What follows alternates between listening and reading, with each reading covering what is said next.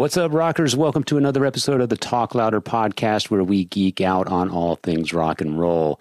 Hit that subscribe button on our YouTube channel. Leave us your likes and comments. You can also leave likes and comments on our Facebook page. Follow us on iTunes, Spotify, Instagram at TalkLouder_podcast, and of course our website, TalkLouderPodcast.com. I'm Metal Dave, along with my co-host Jason McMaster, and today we've got a guy guesting on the show named Craig Bearhorst. And if you don't know him, you'll know some of the bands he's affiliated with. He spent time in Law's Rocket, a band called the Ruffians. He spent time in the Butlers. He's currently in the Butlers. He's currently in the Butlers. He's a San Francisco guy, so he grew up in the Bay Area around all the great thrash bands, you know, Exodus, Death Angel, Forbidden, Metallica, Testament. So a lot of great stories, a lot of interaction with a lot of the great bands that went on to huge things. And he has a t-shirt business and just a cool guy with a encyclopedic type knowledge of all things Bay Area hard rock and heavy metal. He's a great guy. He's an awesome guitar player. He is a great songwriter. He loves, big heavy rock. He loves metal. But I think you kind of covered it. He's kind of like one of the scene guys, and he's been there since day one. That means he's actually in and presented in Murder in the Front Row, the book, and later the movie. Was interviewed for the movie, knows a few of our past guests, Harry Oyman and Harry O, as we say, and Billy Rowe. He probably knows more than that because he's a staple. And he's a hell of a guy. I've met him out on the road, whether I was in California recording or, playing through the Northern California. He would be there at some of my shows and stuff. Super guy. We always connected. I think that it's been an honor to talk to him today and have him on the show because you know what? He's so much like some of our past guests, such as the names I've already said. He reminds me of Rodney and Sean just as much as it doesn't surprise me that, of course, that he's friends with the folk that he's friends with. Like I said, Billy Rowe. He's known Billy Rowe since 1982 or something. So yeah. Always interesting to hear it from the perspective of someone who was there on the ground level. And Craig was certainly there on the ground level and a great musician in his own right. So we're happy to have him on the show. He's going to tell us more about his story. Ladies and gentlemen, Craig Bearhorst.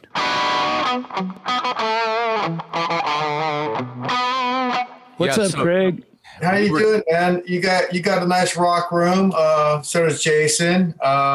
Yours doesn't look too bad. I see some nice gear back there. Yeah, a few Les Pauls, a telly. Got some the wall of black and white photos, heroes over there. Nice. Got Phil and Steve Marriott, Jimmy Page. Yeah, Gary Moore. Good stuff. Yeah, man. That's a great shirt you're wearing too. Yeah, Jason. Yeah, well, we were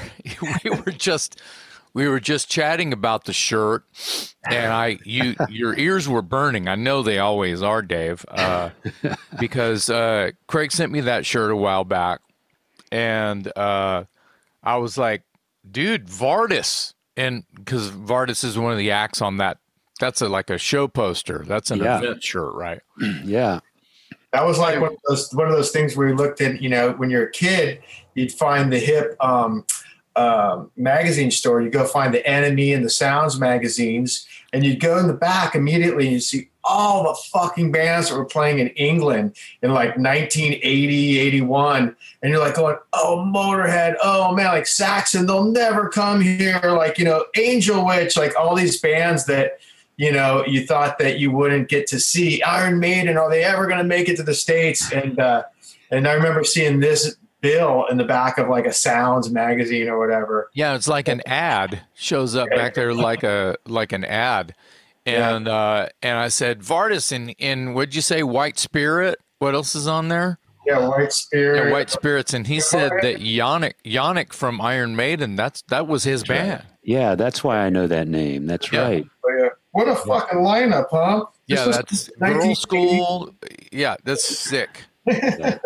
So, well, you know, when you own your own T-shirt business, when you see something cool, you can make like, you know, 3 or 4 of them. So I think I have one of these. My friend Mark DeVito, artist, Gary Holt, and you. So only a handful of them, Jason. Wow.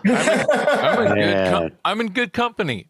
Yes, you are. So the interesting thing is, and I didn't want to actually lead with this, is that I wanted to plug. I was planning on doing it later. I wanted to plug your T-shirt printing company, TNT Printing, right? Mm-hmm.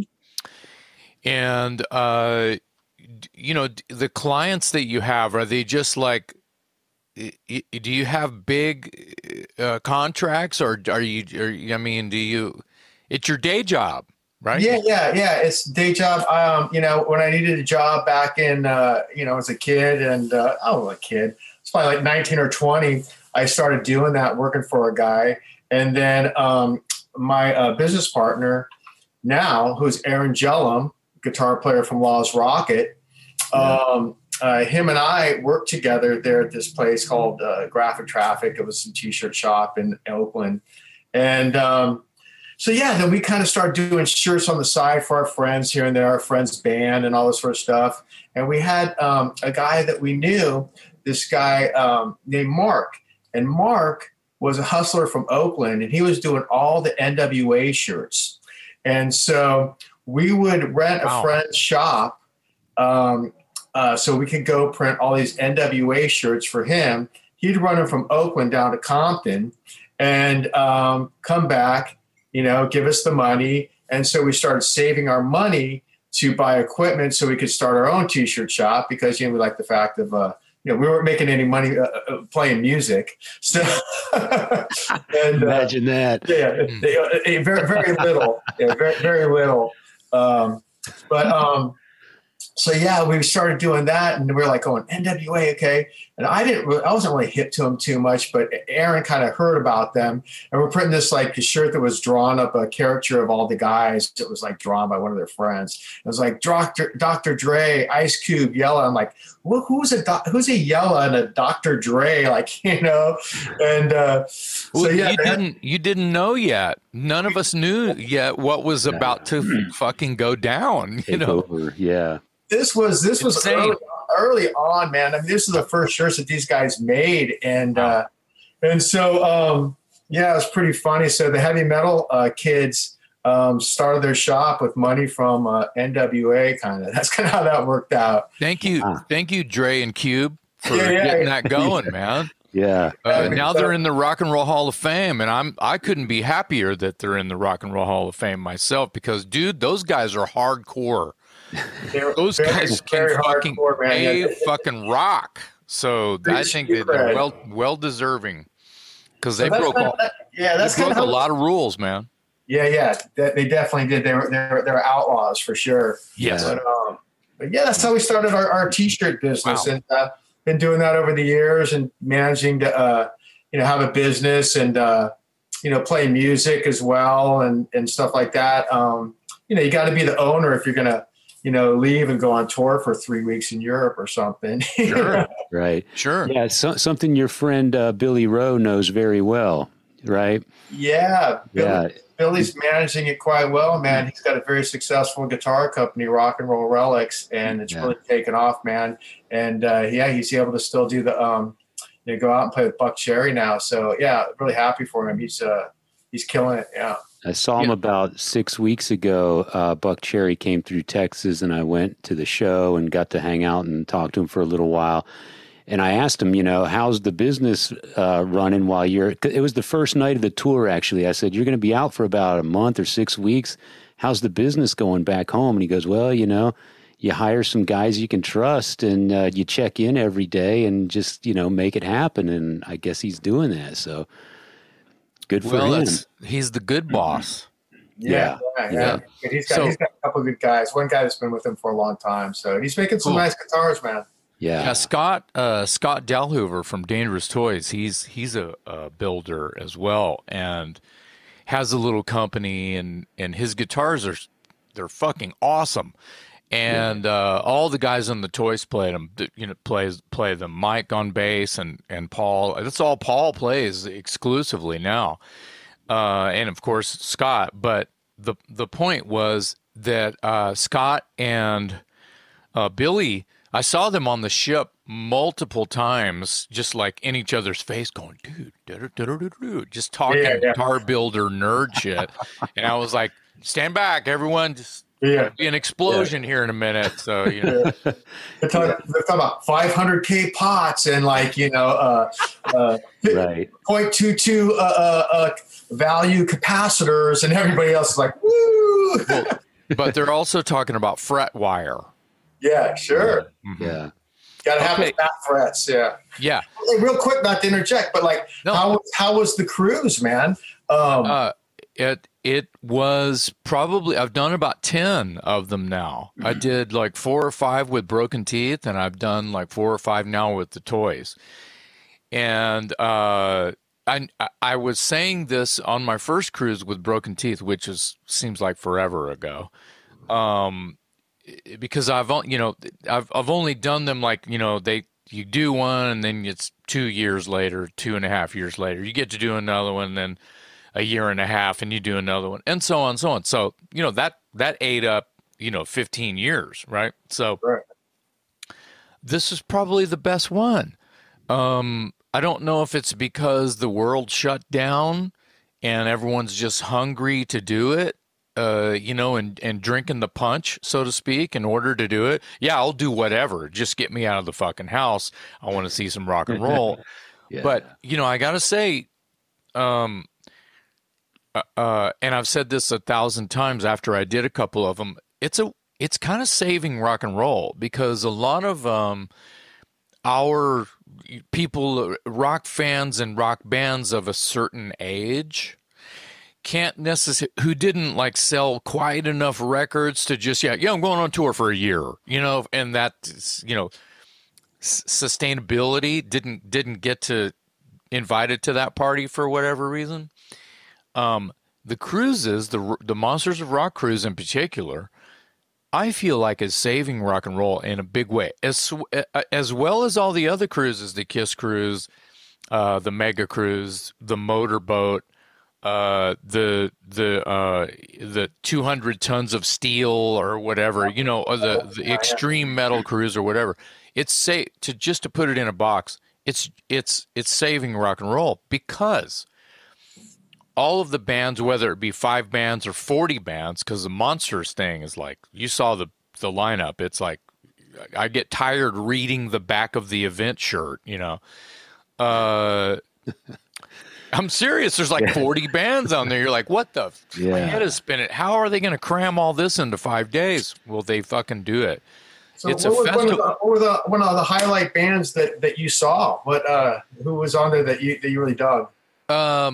Well, I only got to stick my head into Buck Cherry for a couple songs, but they were a highlight. Of course, Alice. I saw Alice both nights, and he's mind-blowing all the time. Yeah. And I saw Rhino Bucket, of course. Didn't you have Rhino Bucket on stage with you? Or George, at least? No, Scott pulled George up on the first night in the theater. Okay. And we put a guitar on him and spun him around and watched him go, and it was awesome. Yeah. And then, let's see, Kix, of course. Saw Kix a couple times. Those guys have been around for a long time, man. Yeah. They're kings. Everybody steals from them. Everyone who plays any kind of butt rock has stolen from those guys, and they can still do it. They're kings. They're definitely like they're knights of the round table of rock. The 70s, man. They started in the 70s. That's right. Well, the second night they played like a bunch of shit off the first record. And I was talking to Jimmy Chalfant, the drummer, and he was like, dude, those songs are hard to play. There's some songs on there I can barely, I'm like, how did I go? Oh, shit, missed it. He's like, he was telling me the scoop, and it was just a delight. But I think that these cruises are saving rock and roll because you don't have to hit the road and you get to play 2 or 3 shows and meet your fans one-on-one. The pay is good, if not great. There's a merch table a mile long. It's a festival on a ship. Cool. Yeah. It's great. That sounds great, man. It sounds like you guys had a good time. Yeah, it's great. There's a lot of bands that canceled. Y&T, Rose Tattoo, one LA of the Guns, Michael LA Monroe. Yep. Oh Yep. man, some of the heavy hitters, man. Those would have been great bands. Some of the cool underground favorites, had to let it go because Canceled just because they weren't ready to do it yet, I guess, huh? Or COVID. I guess they're overseas, so they have to go through too many customs, and if you have to test every time you go through a customs check. Yeah. And I so know in the case of LA Guns, it was COVID. Tracy, I guess, lives in Denmark now, and his kid brought home COVID from school, and the whole family got COVID. And so Tracy wasn't going to test positive, or I'm sorry, wasn't going to test negative. So the LA Guns had to pull out. I don't know about the other bands, but I know that's the case with LA Guns. It's safe. Y&T, man. Y&T, hometown favorites here. Yeah. They're like blue collar rock and roll guys. Yes. They're a big inspiration to me when I was growing up here. They're because, they're kings like Kicks. Been around forever, been doing it forever, and just kick ass all Still the great. time. Dave is like he's a Bay Area treasure, man. I mean, he's one of those talented guys to come out of the Bay Area. I mean, Yes. Yeah. and he's he's been doing all the heavy lifting in that band for years, and that's why they're able to still do it with out. Unfortunately, all 3 of the other original members passed away, but Right. he's still holding the torch, man. Yeah. I've been in bands that have covered his shit. Yeah. Like Watchtower used to cover Y&T, dude. Yeah. Crazy. We did Hurricane. I swear we did another one, but I remember doing Hurricane because we did it every gig until we didn't do it. F sharp heavy down. Yeah. Yes. So good. Craig, let's introduce Craig to our listeners and give them a sense of who it is we're talking to, because we just kind of got lost on the backyard barbecue. Yeah, let's do that. conversation. But I want to say this right now. There is a huge reason that's sort of like this whole, there's a reason that he's here, and the reason that he's here is that Craig is one of us. He's like one of our friends, Dave. He's like Sean Weingarten or Rodney Dunsmore or something like that. But he's also an excellent documented musician, and he's not just a dude in a band. He's the dude in a band. And Craig, I really just wanted to like hang out with you on our show for many, many, many reasons. And we've got a couple of stories we can tell, but I want Dave to sort of like cut the cake and get into your world real quick. Yeah. So for people listening and watching, we've got Craig. How do you pronounce your last name? It's Bearhorst. Bearhorst.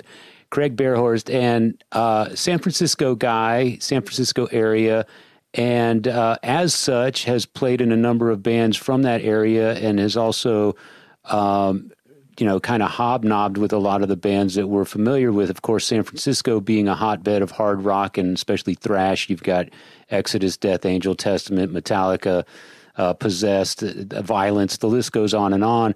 And you're friends with Billy Rowe. I know you play in the Butlers, and I think you might have been in a version of you were in Laws Rocket for a moment or a little while.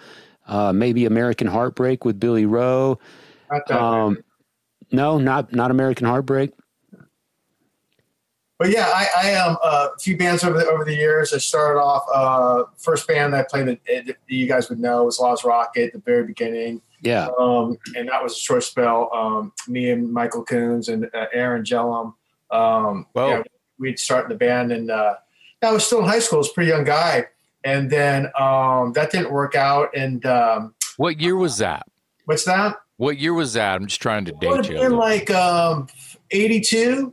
Yeah. Like, oh, wow. I think the majority, like all of 82, something like that.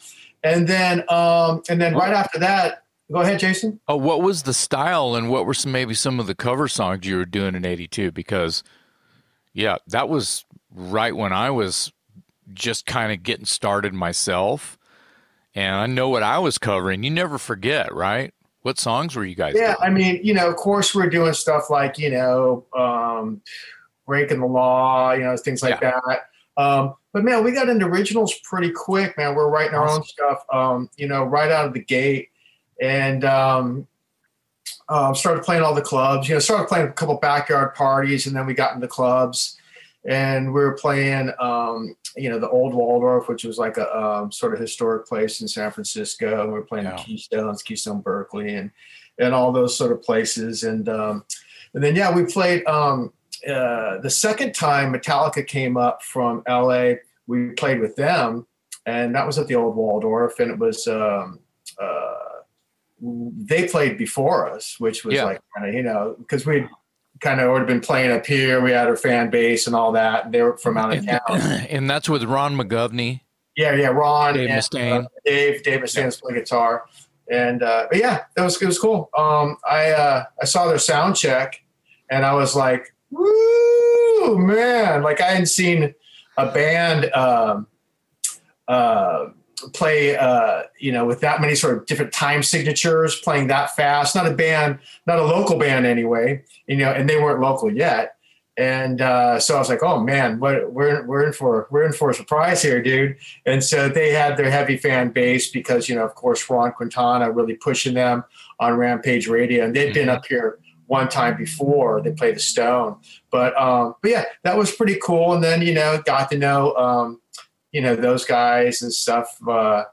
And then after that, I started the band Ruffians, and that was with a few, Berkeley guys that I grew up with. And Carl Albert was the singer in that band, and who went on to be the singer in Vicious Rumors after. Yeah, Ruffians. that's right. Yeah. So that was like around 83, 84. We put out an album in 85. Ruffians did, and we put it out ourselves, and it was released on SPV Records in Europe and released on that FEMS label in Japan. And so, Ruffians was my band, sort of like the mid 80s to the late 80s. And you guys were in all of the fanzines and stuff that Watchtower was like aching to get into. You guys were already in there. Yeah, we got a lot of coverage, man. Ruffians did in Europe and Japan, and we just did the underground approach, man. And we had a good distribution in the States to put out the record, and getting signed to pretty decent labels in both Japan and Europe. It was cool, man. We had fun, and we're doing heavy metal. It was like melodic metal with Carl Albert. I mean, he was a great fucking singer.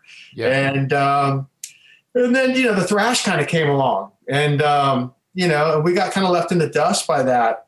And we had some heavy stuff, but, we didn't really, I sat down with a couple people, and, with a label that was like a label that we both know out of LA at the time, that was Metal Blades, and hey man, well, if you can kind of do this and do this, like we're they wanted to identify Barry bands with kind of thrash, but it wasn't really our thing. It wouldn't have felt natural for us to go, okay, we're gonna play thrash all of a sudden. Yeah. So would you say that Law's Rocket was happening the same time that the Ruffians were happening, and Law's Rocket considered a thrash band or not? I don't know. I would say that Law's Rocket, they were signed to who did they sign on to? Target. Target. Yeah. Texas label, right? I don't know where they're based out of. I know Legs Diamond, the Out on Bail record is on Target, and I know City's Gonna Burn is on Target. I don't know, honestly, much else on that label. Yeah, I don't know where they're based. Yeah, but I mean, I think that they were doing their thing, man, and like all the thrash bands, bands like whatever. I mean, Exodus or Forbidden or people like are Possessed. I mean, these guys were like, they love Law's Rocket, man. I mean, they loved, you know, Ruffians, and we were, you know, inspiration to them because we're kind of there before. But no, those bands came along, and you know, those guys have said that. Oh man, fuck! I remember going to seeing Ruffians at like Keystone Berkeley and all sort of stuff, and they came along and did their thing, and got signed in the thrash movement, and they were great bands. You know, I mean, you know, all those bands that got signed out of the Bay Area around that time. But to answer your question, I think it was sort of borderline with Laws Rocket, and I don't know if they're going in that thrash. You know, they're more melodic, and whether that, you know, ended up. I always thought, not to interrupt again, but we talk over each other all the time, so it does. We're excited, rock and roll. Yes, that's right. That's right. I feel like we're trying to hang out for 10 hours in like an hour and a half. So the you know, the Laws Rocket stuff that I've heard just throughout that time period seemed to be heavy metal, like the Ruffians. It didn't seem to be that, but I see it listed sometimes under thrash monikers, and that's why I even brought that up. And I just know that both bands were kind of like predecessors to the thrash movement.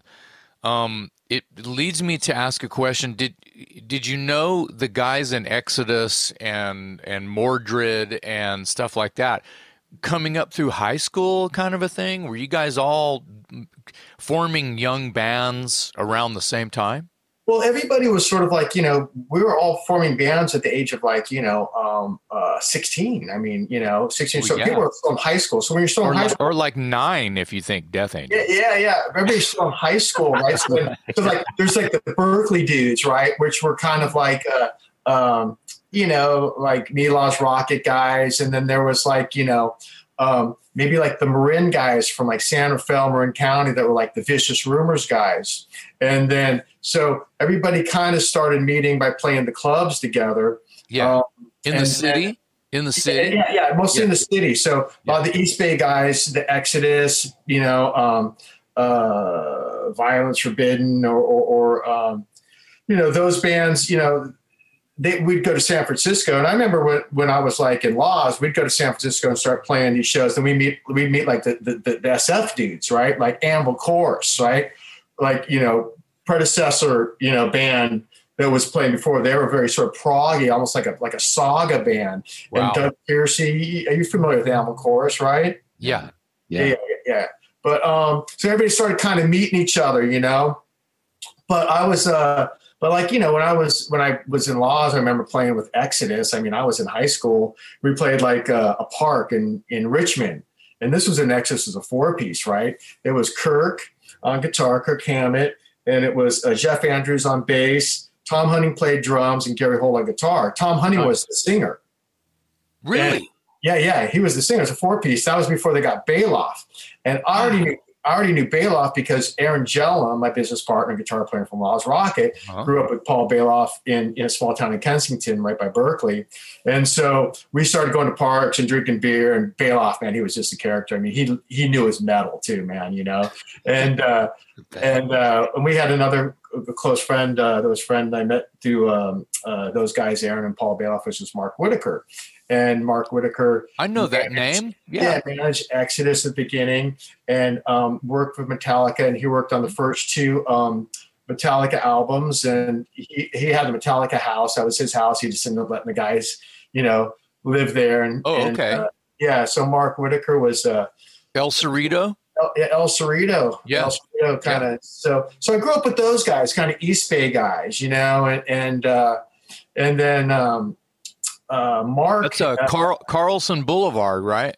Carlson Boulevard house. Yeah, there's a lot of good times there, man. A lot of good parties. But I remember. I wanted to. I don't want to forget about that. The Metallica Mansion story. Surely you've got 1 or 2 or 5. Yeah. There's good times there. Yeah. But they all ended up in the kitchen drunk. But on the floor under the table. Most parties, there's 40 people in the kitchen, the size of like, you know, 10 people can fit in it, right? Yeah. I don't know why all the good parties end up in the kitchen. Because that's where the fridge is. Yeah, it's where the fridge is. It's the heart. It's the heart of the house. Absolutely. See, Dave fucking knows, man. His middle name is Budweiser. I've been to a few I'm parties. kidding. It's not yet. But yeah, man, that was everybody kind of knew each other at an early age and started playing shows and together and just having a good time. Super fun, man.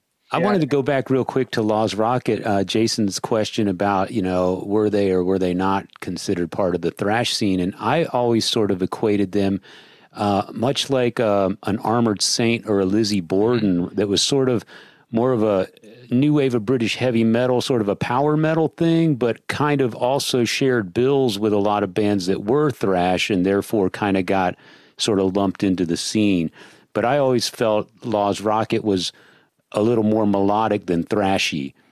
And they reminds me a bit of, like I said, Armored Saint, Lizzie Borden, that type of thing, where it's still heavy metal, no doubt, but I'd stop short of calling it thrash myself, even though they shared bills with Metallica and stuff like that. Yeah, I think you're right. When you kind of lump them in, whether they're thrash or not, I mean, I think that, maybe you're from the Bay Area. They're part of that movement, so it's borderline. So some people label it thrash. I mean, I just think it's called heavy metal. I mean, melodic metal. But I think those bands will have good singers. You know what I mean? You think about it. I mean, John Bush. I mean, what a fucking voice! Yeah. Well, and Lizzie's fucking great too. That guy was a great singer too, man. I mean, what a range that guy had. And then, but John Bush, just a God-given voice. He was just God gave him soul, I've always thought that John was he's one of my idols, and I luckily sort of befriended him and was introduced to him by James. Yeah. The crazy thing is I've always thought that he was like this Steven Tyler meets Ronnie James Dio. Now, whether that's even close to correct, you think about what those singers can do vocally, and you go see John, and then there's no argument whether you think that he sounds like those guys had a baby or not. He's a bad motherfucker. A little Paul Rogers in there too, which I agree 100%. He's like Paul Rogers, and Paul Rogers is kind of like, if you think, I mean, he might be my number one fave of all time. Yeah, he's pretty great singer. Yeah.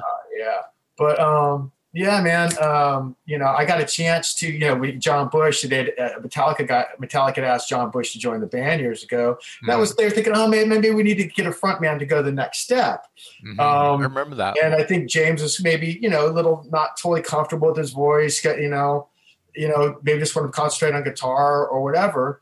And then, John turned him down, like, hey man, I got my own band, Armored Saint, and those guys got signed on early to Chrysalis. I mean, they got signed one of the earlier heavy metal bands. Keep grabbing my guitar pick or something here. I put it over here.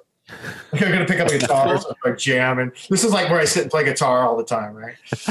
But I feel like you kind of touched on something, just to nerd out on the Saint for a second.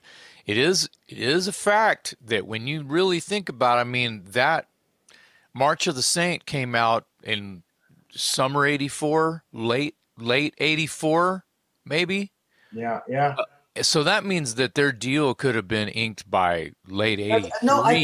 I think the first album might have been 83. I want to say that they had an album there, 83, because their album came out before Metallica's Kill 'Em All. I want to say they had an EP before an album. The EP that was on Metal Blade. So March of the Saint was on Chrysalis, and I saw them tour. They were on the Ride the Lightning tour.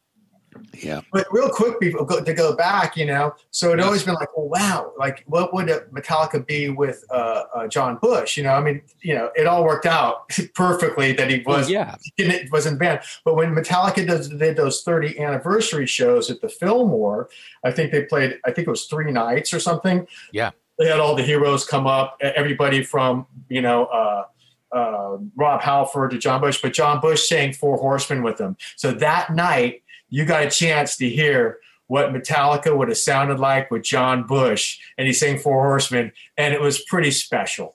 Wow. They had people like, like I said, Halford or why can't I think of Diamond Head singer now? Harris, Yeah, Brian. Yeah. And all these guys. No, Sean Harris. And Battler played with them. And King. The King came out and sang, and those guys it was amazing to hear all that sort of stuff. But it was kind of special with the John Bush thing, knowing the history of how that kind of happened. You know, it was neat. Yeah. Wow. And they knew him from L.A. It was interesting for them to reach out just a couple of years later and go, well, man, what are we going to do? You know, because, you know, it would have changed. Things worked out, like you said. Yeah. Let's leave that alone. Yeah, I can't. That's go down a black hole just trying to. It would have changed the cosmos, man. It would have been. Yeah, I don't want to mind bend. I don't want to mind bend on that any longer, but I recall that very, very well. And then Anthrax got him later, and I talked to John about that, and he was like, "Well, you know, I didn't. It's like the second to be asked by one of the big four, I guess you could say now.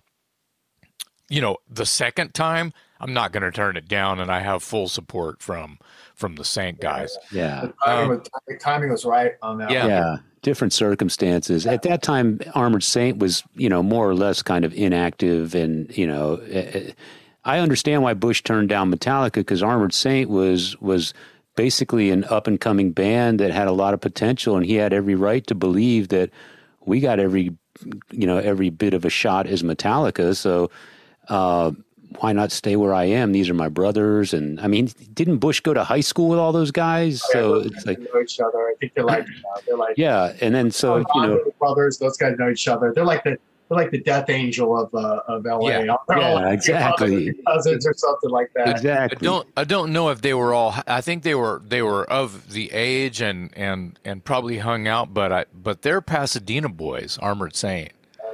And I think James was like Downing or somewhere.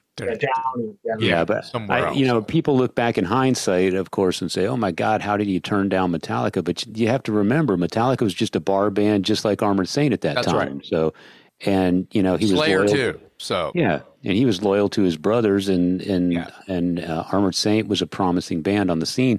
You know, and then you fast forward 30, 35 years later, and Anthrax is asking you to join. Well, by now, Anthrax is super established, and Armored Saint is kind of, you know, on hiatus. So it's kind of a no-brainer. Kind of a timing thing, too. Yeah. Hey, let's talk. I saw Bush with the Anthrax. We played that Bang Your Head Festival. Ruffians played Bang Your Head Festival in 2004, and they were on the same bill. And that was a real treat, man, to see him sing with them.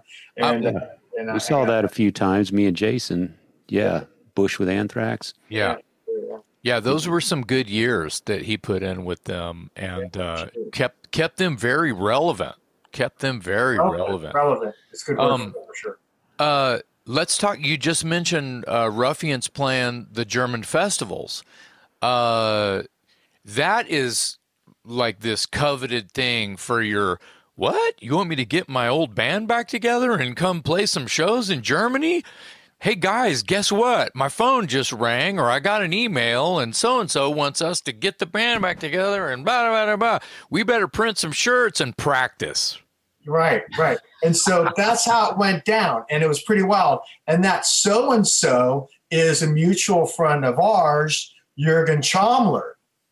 Oh, wow. Yes. So Jürgen was a journalist, and he had interviewed me back in the 80s in Ruffians for like German magazines. Mm-hmm. And so, and I remember being interviewed by him, like, oh man, this guy has some really interesting questions, different than than some of the other people.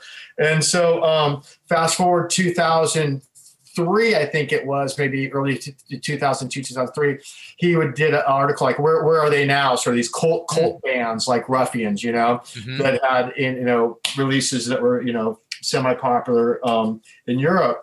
And so, so that kind of came out, and then fast a year or so later, we get the call. He gets in touch with me asking if we'll get the band together to play Bang Your Head Festival, play the warm-up show, and all that. So I was pretty blown away. So I called up the other guitar player, Chris Atchison, in Ruffians. I said, hey, Chris, man, I said, we'd always joke about this anyway on the phone. Hey, we're getting the band back together. So I think I called him up and I said, hey, dude, so check this out, man. Blah, blah, blah. We're getting the band back together. He's all, shut up, man. I got to go. I'll call you later. He hangs up on me, right?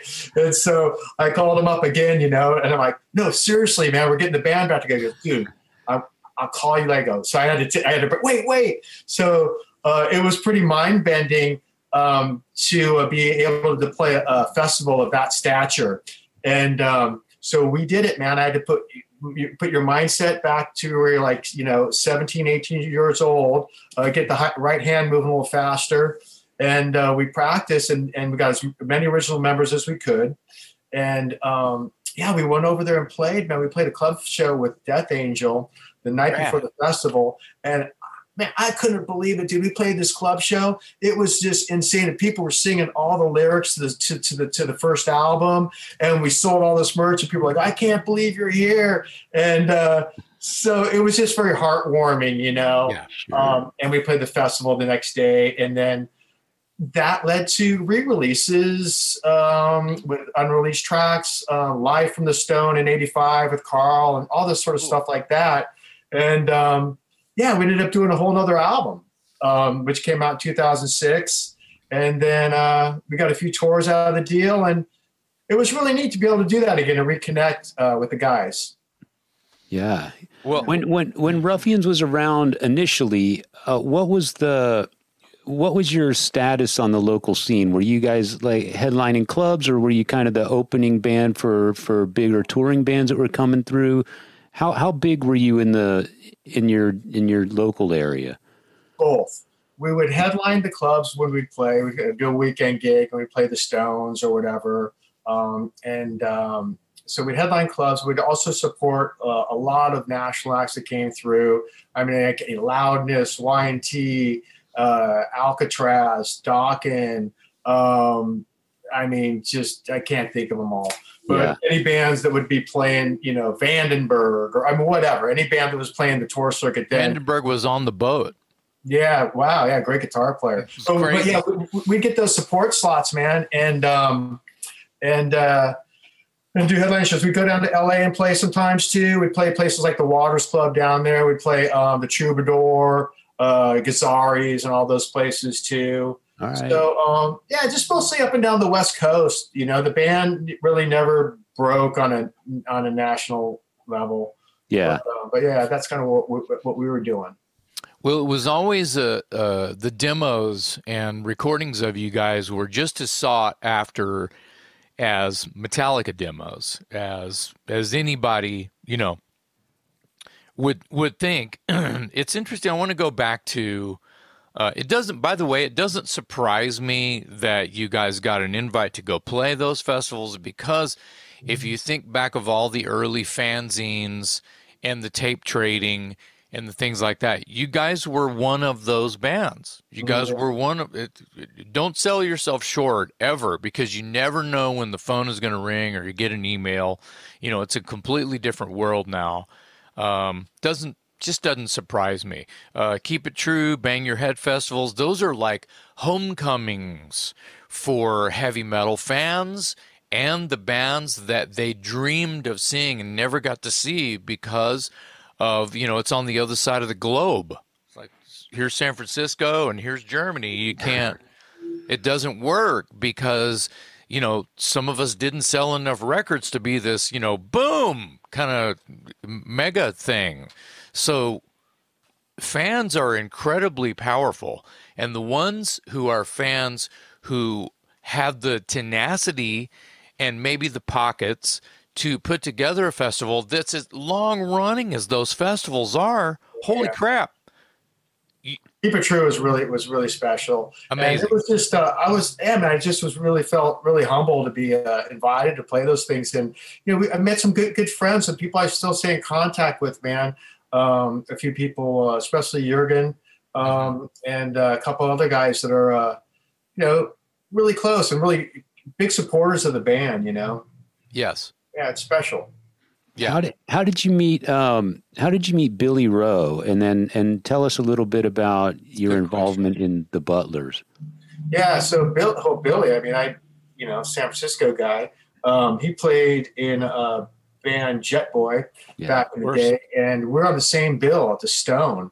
It was Ruffians and Jet Boy played together, and we already kind of knew of each other, and we connected that night. I remember we shared the same backstage room, and we just him and I are talking about whatever, man, Aerosmith to, Motorhead to, so some of the same conversations that I've had with you in different parts of whatever are the same conversations I've had with Billy Rowe. Oh, yeah. So at some point, it's like we're going to have to like do that in get together somewhere and hang out and have tea in person. A rock summit. Yeah. So me and Billy met, and then so it's two different bands sort of. They're glam, and the Ruffians is like heavy metal. So we're on the same bill, and glam or not, I mean, those guys are fucking hard rockers, man. I mean, that's right. And so I remember my sister Lori was managing the band Ruffians at that time,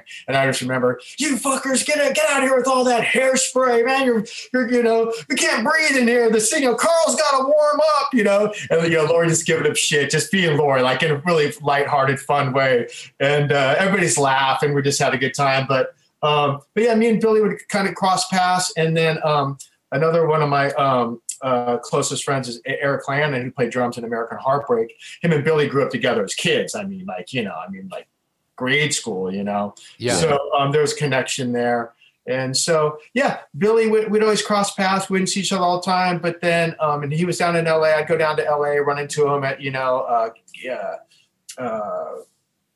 Cat House or something like that. And, then he moves back to San Francisco, and we're at he had always had a 4th of July barbecue.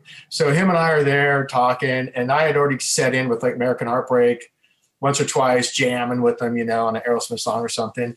And so we're all like, hey man, let's get a band together. Is him and I and Eric Clapton standing around.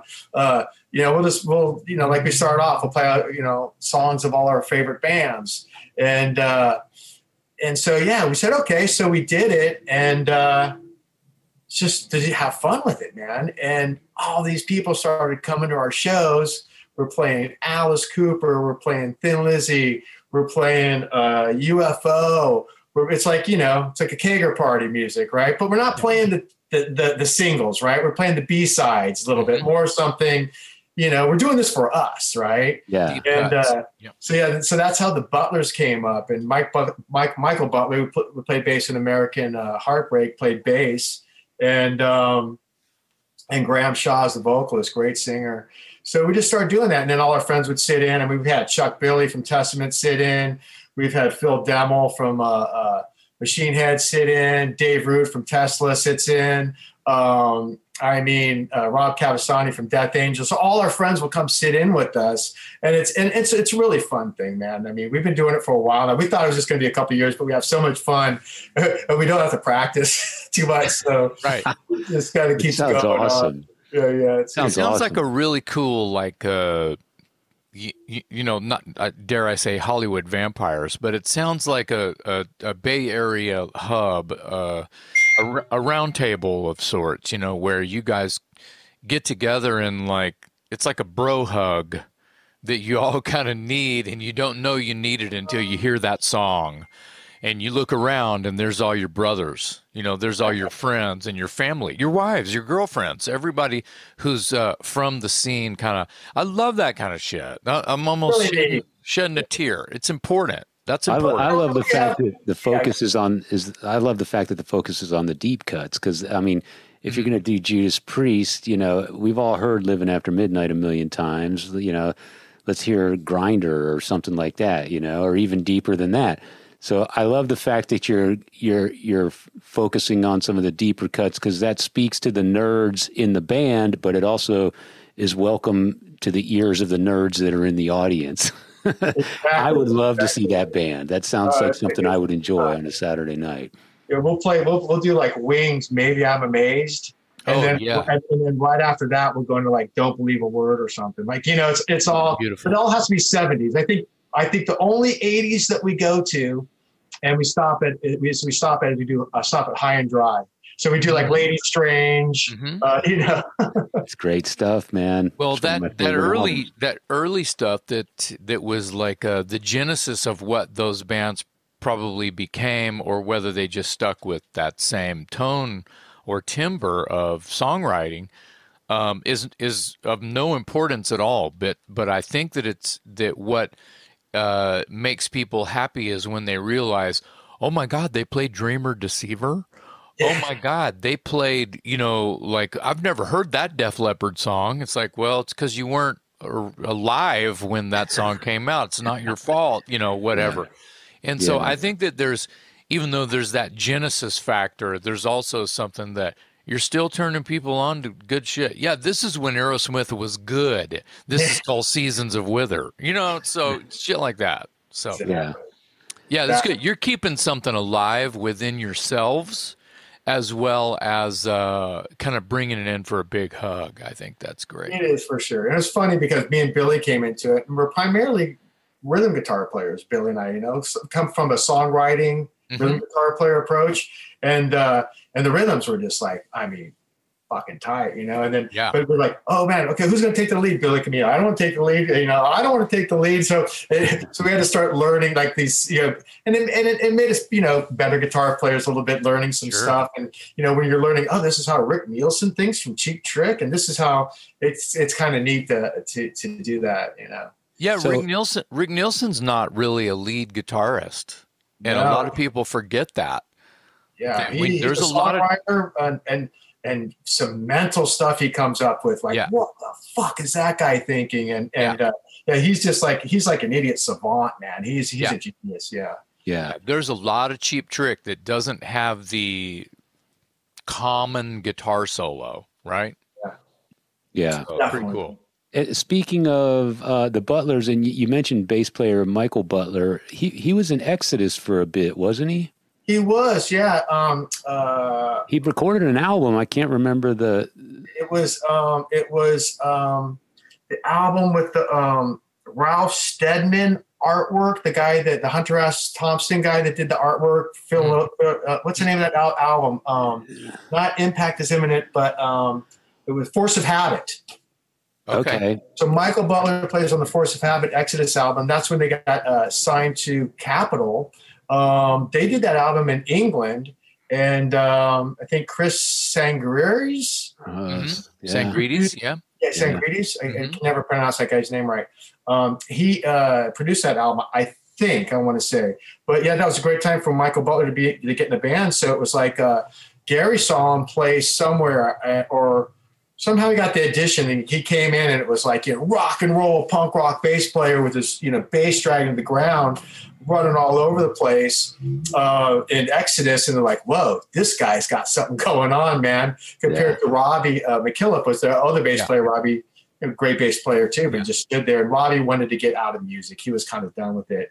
And then that's when Michael Butler got into Exodus, man, and did that album and toured the world with them. And I think they went on. I think that's when they opened up for Sabbath on the Dehumanizer tour with Dio. They supported that tour in the States, man. Wow. Oh, that's legend. That's not bad. That's not a bad feather in Michael's cap. I have a question about Michael. Was he in Jet Boy at any point? When Jet Boy got back together, like all the bands are getting back together, and doing this sort of stuff, Jet Boy got back together. And Jet Boy got back together while the Butlers was happening. Okay. So he was there, and Billy already played with Michael in American Heartbreak. So he had him in Jet Boy for a while, and then they moved on and got somebody else. It's been about 10, maybe 13 years ago. Shit, maybe longer. Broken Teeth did a gig with Jet Boy in Fort Worth, Dallas. And that's the last, until recently, that's the last time I had a in-person conversation with Billy. And Michael was there, and I didn't really officially meet him, but I was hanging out with Michael. I don't know if he remembers that, but he's got a good memory, especially awesome. If you guys talking rock. Yeah, and that sounds like it probably would have been 10-ish, 11 years ago, something like that. Yeah, Jet Boy was doing a run. They were doing a run of shows, and they came through Texas, and I was fortunate to be on the bill. It was awesome.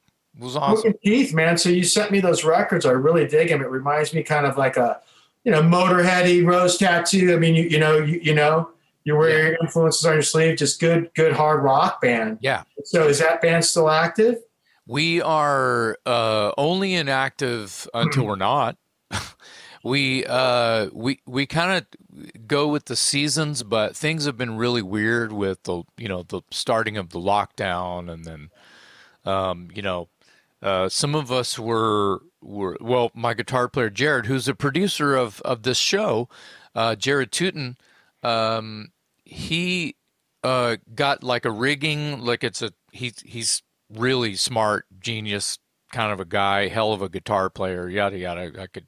We could talk about him for an hour, but he has a gig where he travels now, and the dude has a Grammy. The guy works with Charlie Sexton and Jimmy Vaughn and all these badass Texas people in blues scene and stuff, right?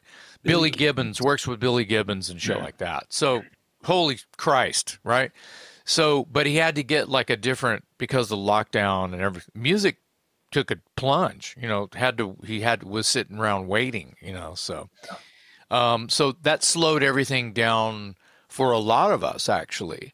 And we wrote some skeletons during this strange time. We have some skeletons of Broken Teeth songs that me and Jared still threaten each other. We got to get in a room and flush some of these out and force ourselves to make a new Teeth record. So, 2 guitar players? Yes. Yeah. All right. Well, all right. They played in. When I heard that stuff, man, I was like, I could play a fucking guitar in this band. Oh yeah, So, I know. But if someone can't make it, call me, Jason. I'll be there. They did play. They played last December with Junkyard, but that was the first time in like 2 years or something. A couple months ago, we did 2 shows with Junkyard down here, and it was fucking awesome. It was awesome. Nice matchup. Yeah. Good times. So, Craig, you've also spent some time with Davey Vane.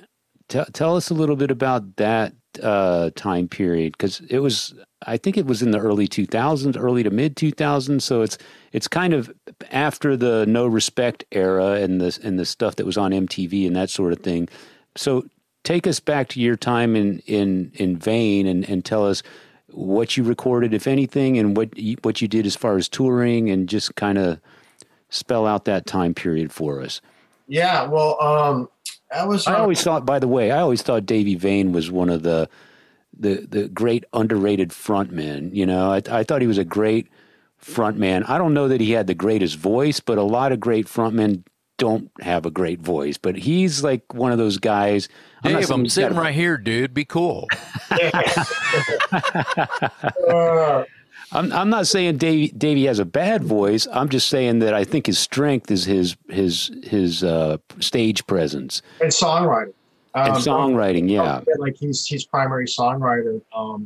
And Davey has a very unique voice. When you hear Davey Vane, it's Davey Vane singing. And he's got a unique voice, good range, and he's got his own style, and definitely a great frontman. And Vane, another considered glam band, but I mean hard rock band. I mean, they're heavy, man. Got some, a sense of as far as that sort of genre goes. His voice reminds me a little bit of Andy Wood, Mother Love Bone. He's got a unique tone for sure. He's got his own thing. But I wasn't doing too much. I think I was coming out of like around that time. What was I doing? I had a band called Trouble Horse. It was like a rock band that was playing around. We were playing the circuit, just Bay Area stuff. And I was looking to kind of do something else. At that point, I wanted to play in like 2 or 3 bands or whatever, like you do. How many bands you in now? 10? He just started another one while we were doing this podcast. I stopped counting about 30 years ago. Well, so I put an ad out, and I go, I've never done this. I was always putting ads out looking for somebody or a singer or something like that, whether it be for Ruffians or whatever. And I said, hey, man, guitar player just wants to play these influences, and so looking for people to jam with, do something with, right? And I said, I'm just going to do that and just see how it happens. And so this guy calls me up, and we're talking on the phone, and we're just kind of connecting, and it took like about 10 minutes in the conversation, and his voice just kind of sounded, or his delivery. I mean, I hadn't seen Davey in a while. And I'd known him from the Stone days, kind of hanging out. Because, the heavy metal guys would go to the glam shows because that's where the chicks were. And everybody was a melting pot of hanging out at other people's shows, whether it was, the Mentors or the Vain or Vicious. Talk about a mixer. Yeah, it was everybody mixed up here. Mentors and Vain on tour now. Yeah. I already knew those guys. I had beers with them, and so we started talking like, hey man, and you sound familiar. I don't know who said it first, me or Davey, and then Davey goes, oh, I think he didn't want to let it on. And he goes, oh man, well this is Davey Vain playing. Vain. I go, oh, this is Craig, man, from Ruffians. And he's all, no way, man. And so, 10 minutes in the conversation. So he goes, well, dude, come over here and let's jam. I'm doing like a solo thing. And I said, well, right on. So he was doing a solo thing and we started playing and it just worked out, man. It was him and Ashley Mitchell, the bass player from Vain, and a drummer named Louie, and Davey was singing and he was playing guitar too. And so, so we just started jamming. It was so easy just to jam. And so Davey was recording his album, solo album, Out of Nowhere, In From Out of Nowhere. That's it. Yeah. And so I play a lot on that album, and rhythm stuff, lead work. And then we started playing out, and we were going down, playing around here, and go to LA, played Dragonfly with Tammy from Faster Pussycat had a band. I can't remember what the name of his band was then. Yeah. But yeah, we're playing around and just having fun. And then wasn't it called the Newly Deads? Something, man. This was like early 2000s. Maybe. Yeah, he had they're like doing a goth thing or something. Yeah, that's it. The Newly Deads. Yeah. And so we started playing shows and just having fun. And then I was still kind of playing with that band Trouble Horse, and I had Ruffians were starting to get going right around the time because this is 2003, 2004 or something. Mm-hmm. And so yeah, at that point I was in 3 bands, and then Davey was like, well, hey man, let's start getting. He got another guitar player, Sean Rory. I can't think of his last name. I don't see these guys all the time. Sean Rory, I think is his last name. He played in Road Crew with Davey and Steve Adler. Mm-hmm. So Sean comes in the band and we became a 5-piece. We start playing more Vain songs. Mm-hmm. And then we start going to LA, playing around, doing stuff like that. And then Sean leaves, and then we get Jamie Scott to come in at the time, who's the Vain guitar player. Mm-hmm. And then Davey labeled the band Vain. And so we started playing around. And then Ruffians was kind of happening, going to go to Europe and do stuff. And I just had too much going on. So I had left that. And I knew it worked out because they would have kicked me out later, because right around the corner was Bands Reunited. Mm-hmm. And Vain got Danny, they got Tommy, they got the original lineup back, and they started playing and doing the thing like that. So it all worked out. And sense. Tommy Ricard, the drummer for Vain, he plays drums in the Butlers. Oh, yeah, we have 2 drummers, him and Andy Gallion from Death Angel. So total Bay Area thing, the camaraderie of everybody playing together, Yeah, I saw Vain. It must have been the No Respect tour, and I saw him in a club with Spread Eagle, and I'd seen them on MTV, of course, and because they had the videos for Who's Watching You and Beat the Bullet.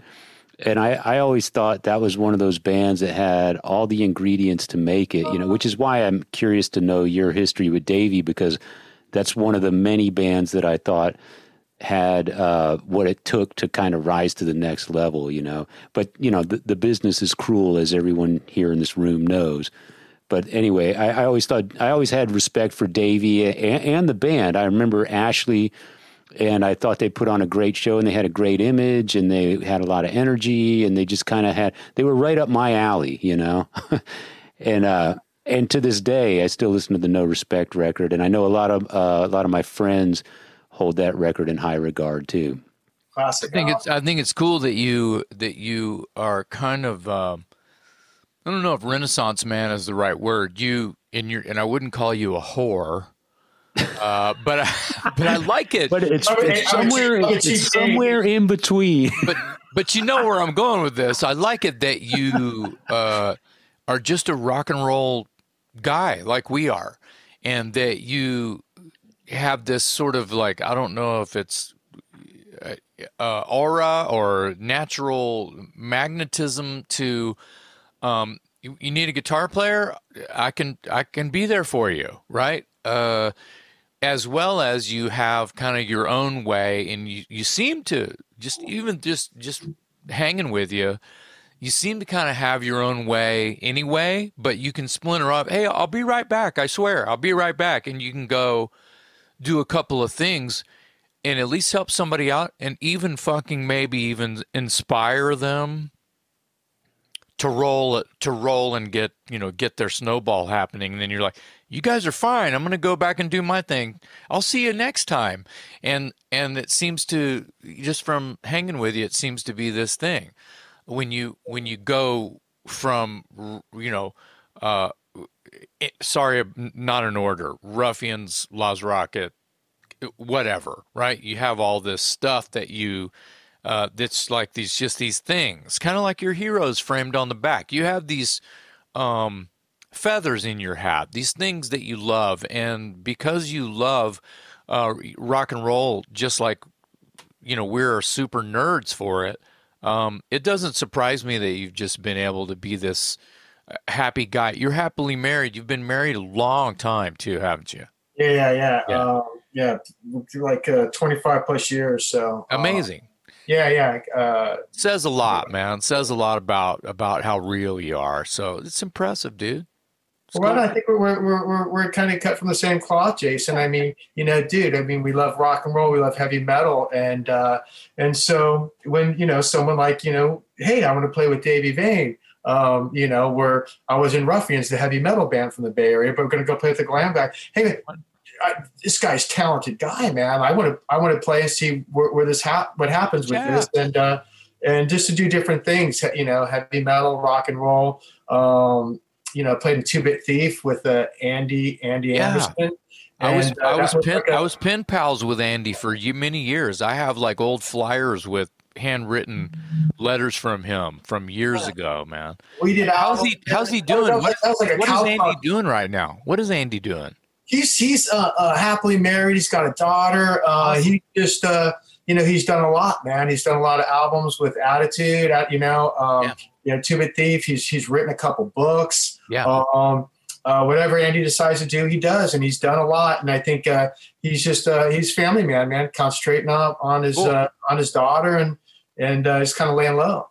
Awesome. Yeah. Well, please tell him that I said hi, because we were just pen pals. I think he was at that Watchtower show we played at the MAB or the On Broadway back in '86. But it was the only time I feel like I've ever met him face to face. But pen pal, that's one of those weird things.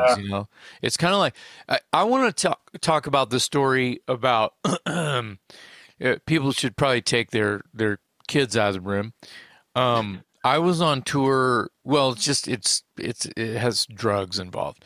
I was on tour with Priest and Cooper, the Operation Rock and Roll tour thing. And what's the name of the venue? Shoreline Amphitheater. Shoreline. And I just going to be total fanboy here for a second. It was awesome that you were there, because I knew who you were, of course. But dude, it's like I'm standing shoulder to shoulder with Kirk Hammett and Gary Holt and just Testament dudes, and I was just like going, holy shit!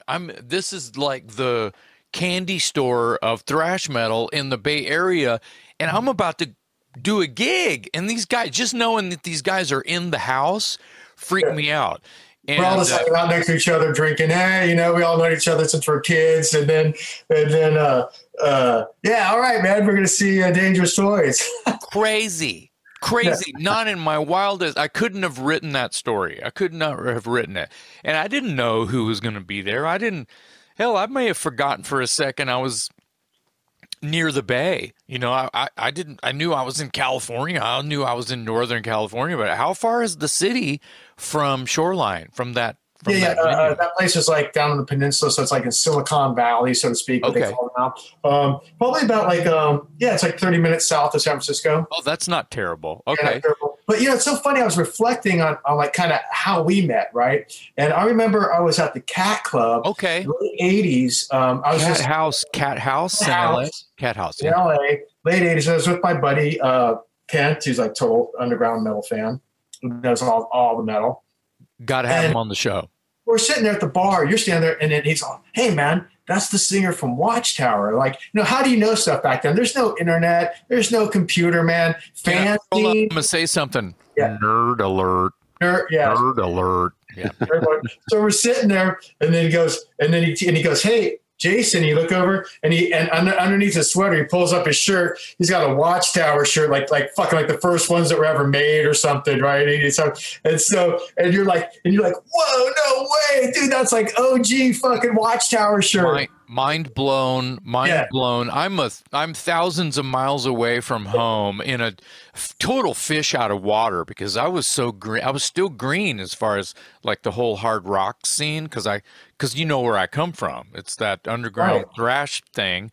And here I am in a hard rock band literally overnight, about to make a record, and I'm in LA, and then I'm seeing dudes wearing Watchtower shirts. Yeah, right, exactly. It was another universe, man. It fucked me up. And you just been to LA, and then so we all connected, man. We started talking metal kind of. And I remember like, hey man, what you did, like, well, let's stay in touch or something. And, grab the book of matches, ask the bartender for a pen, write down your phone number, and you got to hope, don't want to lose this matchbook. That guy's cool. We need to, and somehow, I don't know, dude, how it happened. Phone, this and that. Yep. Talk once in a blue moon. Yeah. Sent you got your address, sent you a Thin Lizzy shirt, like back in the late 80s or something. I'd made like 10 Thin Lizzy shirts when you couldn't even find a Thin Lizzy shirt, right? Yeah, I think it was pass them out to your friends, and then you come through on that tour with Dangerous Toys, the Alice Cooper tour. Correct. I don't know how we got in touch with each other, bro. Did you have the same phone number? You were just there, and you had a joint. I think I know, but I talked to you beforehand or something. I don't know. Because I think you got me in. And we're on the bus, hanging out on your bus, and you're telling me you knew somebody had just bought or got Brian Robinson's Black Les Paul with the Anvil case or story like that. And it was like, I don't know what it was. A story I don't even remember now, but you're probably not wrong. So you would probably remember something like that. Yeah. And so, and then so I just feel like we don't see each other much, but then I ran into you in Austin at Stubbs and Motorhead and played with National Pussy. Yes. And like, dude, and we just happened to run into each other. But so the cosmos line up. But yeah, man, it's like I said, we got geography against us. I know we'd be hanging out a lot more. Yeah. Jason tells me that is it fair to say you're pretty obsessed with Thin Lizzy and UFO? Yeah, he's got it right. Those are okay. I would put those two bands as my top two favorite bands. That's what I thought. I knew that about Thin Lizzy. I mean, even when I heard Jailbreak on the radio, on AM radio when I was a kid, that's the first Thin Lizzy I heard. I'm just like, the word jailbreak, and it's going to happen. There's a jailbreak tonight, man. I was just like, whoa. I mean, I was probably like, 14 years old, and then you go get the boys are back in town and you do the slow burn, learning more about them. And twin guitars, harmonies. I mean, stuff just grabbed me, man. I couldn't believe the sound and Phil's voice. It was just so heartwarming. And like all the great bands, you have heavy, you have slow songs, man. Those are all the bands that we like. And that was really like the band. Ruffians adapted a lot of harmony guitars, in the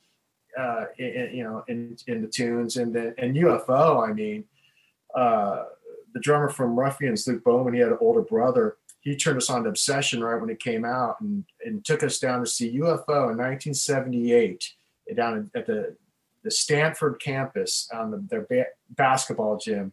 And it was a band called Sea Level opened up, UFO, and then Atlanta Rhythm Section. and we saw a UFO. And there was this guy that was like with a flying bee in between his legs, a white bee with his head down, and it was like he came down from the gods or something. And I just seeing Michael Schenker and UFO, and I was totally hip to that Obsession album. Ever since then, man, I followed them every step of the way. And that was the one time I saw them with Michael. Other than them getting together later on, but UFO. I mean, like, how do you categorize them? Are they rock? They're hard. They're hard rock, right? They're not. But sometimes they get lumped in with heavy metal. But yeah, man, I love those bands. Of course, Zeppelin is like one of my all-time faves. And what's your favorite Thin Lizzy deep cut? Dude, I mean, that's such a trick question. Can't be done. You could say. For heavy stuff, you could say Opium Trail, or you could say like Fool's Gold, man, off Johnny and the Fox. I mean, that's a great song. Yeah. You know where I'm going with this. I know. I've always liked Borderline. I thought that was a great song. Off Johnny and the Fox, that's Johnny and the Fox is probably my favorite album by them. Of course, it probably changes every day, but that is one solid record. I know Jailbreak gets all the attention, and rightfully so. It's a great record, but Johnny the Fox, man, that's a magical album. Yeah, it came out right after Jailbreak. Those two albums came out the same year, 76. Yeah. And if I could turn my computer around, you'd see my signed Jim Fitzpatrick litho of Johnny Fox album right above me. Oh, nice. If I picked up the computer, I'm sure I'd lose connection. Well, you can snap a photo of it and you can email it to us, and we can put it on our intro. I dig it. We do in post. We do an intro for you where you leave the room and me and Dave talk shit about you, and we show a photo. But you can't talk shit about me because I threw out some pretty good Lizzy tracks there and facts. Yeah, you did. True. Yeah, True. You did. All right, same question. Shit is not literal. So same question, but with UFO. Favorite UFO deep cut? Oh man, I would have to say. I mean, they changed. Like they change weekly, man. I mean, I was getting into Reasons Love off No Heavy Petting. I mean, the solo stuff in that. I mean, that's just one of my favorite deep tracks. Martian Landscape off that album's insane. But Born to Lose off Obsession, like a slow song like that, is just like insane. But Pack It Up and Go, man, that's like, all that riffage he puts in between. That's this is the mark of a great band. When you can't pinpoint. You ask a question like that and it's impossible to answer. That's the mark of a great band. And it's not, and both of those bands, as you said, Craig, they're great at the heavy stuff. They're great at the middle of the road hard rock stuff. And then they'll just turn around and break your heart with the slow stuff. And they cover it all, One of my favorite deep tracks by UFO is off the Mechanics record. I love that ballad, Terry. Yeah, dude. Wow. Yeah. That's a first for me to ever hear anyone go that I love Terry. I've mentioned that on this show before because one of our listeners commented and said, "I can't believe someone else loves that song because I love it." That woman Eve, I think her last name is Allen, and she's the one that wrote the little essay about the podcast. Oh, right, man! But she loves UFO and loves that song in particular, and couldn't believe that somebody else even uttered those words. But that's pretty deep track, and Paul Chapman, man, I mean, what a fucking guitar player! And it was hard for a lot of people, to accept Chapman, but he came in and I mean, God, he delivered, And he played with UFO, Dave, Paul Chapman, and Michael together, around the Obsession time. That's right. And then Paul just realized, hey, this is a one guitar player band, and moved on. So Paul was in the fold with UFO for years, and we should just do a UFO podcast, man. Sometime. I'm surprised someone hadn't done it yet. You know what? That's we did one with Zetro, actually. Me and Zetro from Exodus. I saw you on his podcast. What's it? Zetro's Vault. Yeah, we did it. We do an artist spotlight. We broke down all the UFO albums. But you did a Judas Priest one too, and that's the one that I saw. Yeah, and we just did a Maiden one that's going to air sometime soon. So I have fun. We've known each other for years, man. So yeah, tell us about Steve. Tell us about that guy, man. How is that guy? He's good, man. He's he's Exodus has a new album coming out, and it's already out. Oh yeah, it just came out. And he's totally stoked. He thinks he sounds. He says one of the best albums that he ever did with Exodus. And I've heard a couple songs, and my head split open, and I had to staple it back together. Dude, we went up to Gary right when things started lightening up in May, last May, last year. We went to Gary Holt's house. He had a birthday party, so we all went up, man, to a new house up north. It's great. Awesome. And we sat in the living room, and he played us the whole fucking album. And the opening track, I forget the name of it, man, but it's like, I don't know, dude. It's like 8 minutes long or something like that. And it has all these different sort of it has some different time signatures, a key change that sneaks into the key change. And I just looked at the guy and go, that's just fucking insane. He goes, yeah. He goes, you got to get through that first song if you want the rest of the album. So you got to get through like 8 or 9 minutes of this first track, and then you can have the album. Yes. My son got that record for Christmas, and it's amazing. You know? What's the album title? I want to Persona Non Grata. Thank you. It's cool title, man. Yes. Yeah, and it's already made the top of a lot of music critics best albums of the year or must have albums or whatever you want to call it. It's gotten a lot of critical praise. I think the Testament record that came out like top of the lockdown, top of the pandemic, I can't remember the title. That one, as well as this Exodus record, are like Bay Area thrash god worthy of trophies and crowns. Both of those fucking records are, they came out. Both, like you used the word relevant, man. Both those two bands are putting out stuff right now, and it's as good as anything that they ever put out, man. Or topping it. Yeah, topping it. Titans of Creation, I think, is the decimal one. And Gary's songwriting he doesn't stop, dude. I mean, he just gets better all the time. And God damn, I can't say enough good things about both those bands. And it's just, all those guys in both those bands they're my bros, man. I'm just so happy for them, Yeah. Let's talk about Murder in the Front Row. So I just happen to have mine right here. He sleeps with it under his pillow. Yep. So, it's just pulled it out of my back pocket.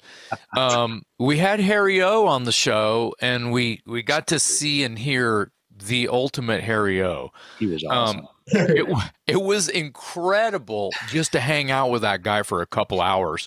And I know we could have gone like another 3 or 4 hours with the guy, because as I don't have to tell you, the guy is just insane for rock and roll, and he's Front Row Joe. He's that guy. He's the camera in the band's face.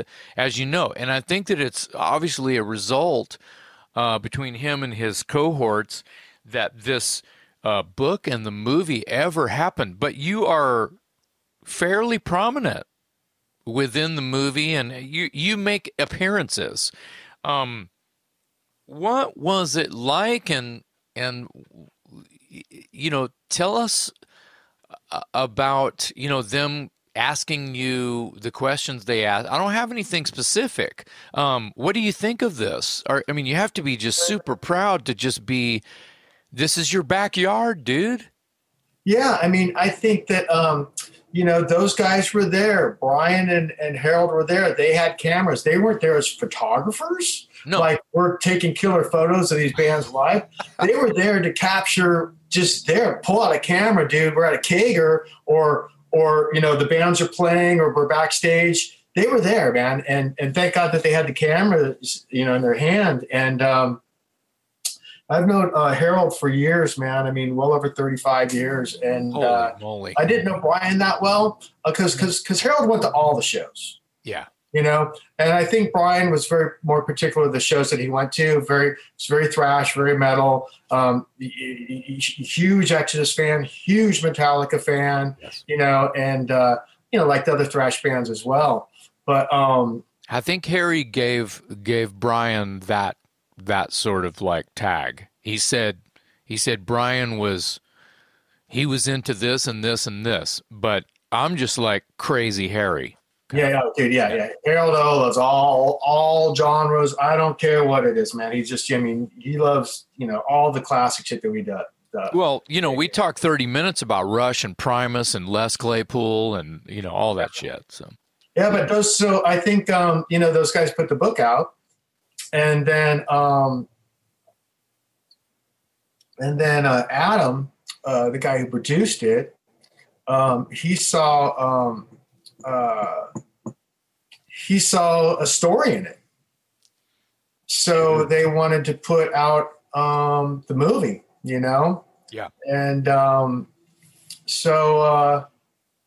it just kind of turned into its own thing. It just captures a sort of time and space in the Bay Area, I guess, from like the, maybe 1982 to 85 kind of thing. I think they kind of stopped right around when, Cliff passed away. So, it definitely captures that. I mean, and it captures all the thrash bands, I think, and there's a couple photos of me in there just kind of raging with the guys, and a couple of fun stuff. There's that classic centerfold photo with Andy Anderson upside down with Cliff and me. And there's a few other there's just people hanging out. That was like standing outside of Ruthie's Inn at the end of a show. God knows who played, but that was just hanging out outside. Like, okay, where are we going to go now? Where's the party, right? The after party. And that's what it was like, man. Everybody's hanging out on the street, getting wild and having a good time. How well did you know Cliff? Out of all those guys, I didn't really know Cliff that well. My wife, she knew him better. But interesting enough, him being from, here, I saw him play with Trauma, and not many people get to say that. Yeah. So I remember seeing Trauma, like, this guy, cowboy shirt with smiley faces, bell bottoms on, just like this with a Rickenbacker. Like, who's that guy, man? Like playing the solo track, Anesthesia in Trauma. They played that, Yeah. And I remember seeing that going, fuck, man, this guy's insane.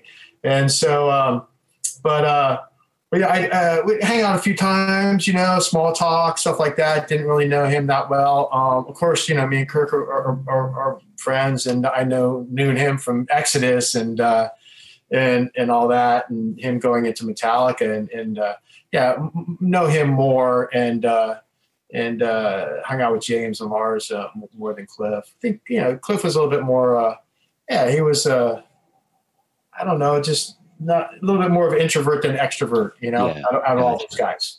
Gotcha. So you're friends with Kirk and James and Lars well before they're this international juggernaut. And I assume you're still friends with them to this day. We don't talk. Well, that's what I'm. Those guys that we go to one of their shows, or get invited to one of the shows, or something like that. We talk, and they're gracious and sweet, super nice guys, man. That's what I was getting at. I'm sure you don't speak to them on a weekly basis or anything anymore, but I'm trying to get a sense of what is it like for you to watch these friends of yours just explode into this. I mean, we might never see another metal band at that level again in our lifetime, and it's just this juggernaut, this international phenomenon.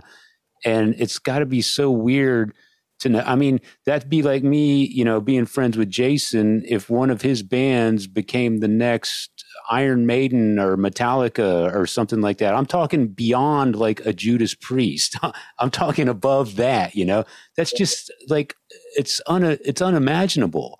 So what is it like? I think you put it in the right. You said like, well, if Jason, one of your best bros band became the biggest thing since sliced bread or whatever, it would still be your friend Jason, right? I mean, of course. So it'd be hard for you to put it into, sort of context how big they are, right? You'd have to ask somebody else, like, are they really that big? Are they really the biggest fan in the world? Okay. So I look at it like, you see them and you're always rooting for the home team and you're like proud of them. You're listening to their tunes. I mean, you're listening to stuff that as it's coming out, man, and like going, wow, dude, Ride the Lightning. These guys are getting better, man. Like Master of Puppets, like, whoa, these guys are like, they're really like, something's going on. They're collaborating more and you can hear it. And so you're listening to it and this is what they do. And you see them just becoming better musicians first and foremost, I think is where it strikes a chord with you. You're listening to musicianship, but you're also seeing them like playing these shows. Oh, dude, they got the opening spot for the Ozzy gig, like killer, and so on and so on. They keep getting bigger, and but at the same time, you get face to face with them. You're just kind of, hey, what's up, man? You're like, I mean. That's well said. You're still kind of at the Kager party in some ways, but yeah, like when they got back together and those guys did what got back together? They did not they ever been broke up. They did those 30 anniversary shows and all that, and everybody kind of came and hung out, and then they did Record Store Day, and after Record Store Day, we all went back to the Metallica house on Carlson, and they rented out the house there, and we're there, and we're just kind of like hanging out at the house again, kind of, That's awesome. And so it's pretty neat. But I mean, they're like the. There's photos floating around of that day of like, the old gang hanging out by where the garage used to be, where they wrote all the kick-ass shit, and like super old school, and everyone still looks pretty good. They're not 17 anymore; they're 40. 50. Yeah, exactly. 55. Yeah, we're still alive. Yeah. Can still walk. Yeah, right. I think that's what I was trying to ask. You did a better job of answering it than I did of asking it, and what I was trying to get at, because you have a very unique perspective on that rise to the level they are. The rest of the world, and Harry did too. Respect to Harry by way of the same sort of right. That's Harry, kind what of do you think of this? It's like, oh man, it's fucking mind blowing. But right. When they see me, the rest of us know who they are. It's a high five now, but that's cool. The rest of us know who they are, obviously as outsiders. But you kind of have this unique perspective in the sense that you saw the growth from the ground level up. A lot of the world didn't even catch up to them until Master of Puppets, or later even, or later, yeah. And, I grew up in San Antonio, Texas, so we were lucky enough to have a local DJ who was playing Kill 'Em All. So I feel like I kind of got in on the early level, but I didn't get in on the level that you got in on. And that's kind of what I'm saying is, what is it like from your perspective as someone who knew them in the clubs, knew them as friends, and then just watched this, this rocket ride go to heights that, we'll probably never see again as far as a metal band. Yeah. I mean, just always rooting for the home team and just super proud of them and just following along, along the way, their whole career.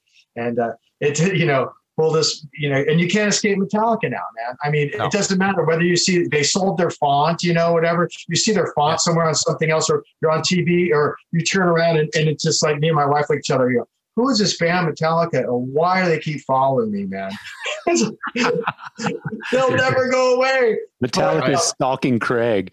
Yeah. Stalking the world, as it should be, because they're just fucking great, man. And I just can't, they did the thing I was trying to get at was like, they did the record store thing, and we went back to the house and they invited certain people. They always have a certain amount of people that they have for the fan club. Maybe it'd be a lotto for the fan club, lottery to get into something that special.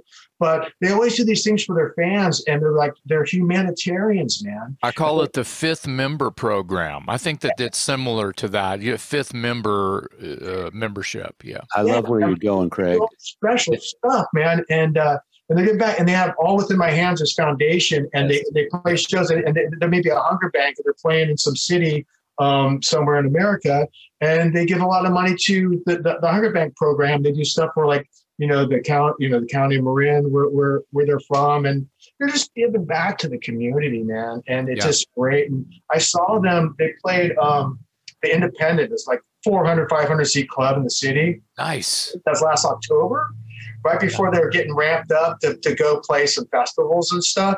I think it was maybe October. And so I went and saw that. And they did that. And they did it at the Metro in Chicago too. They did 2 shows. Oh, cool. They're all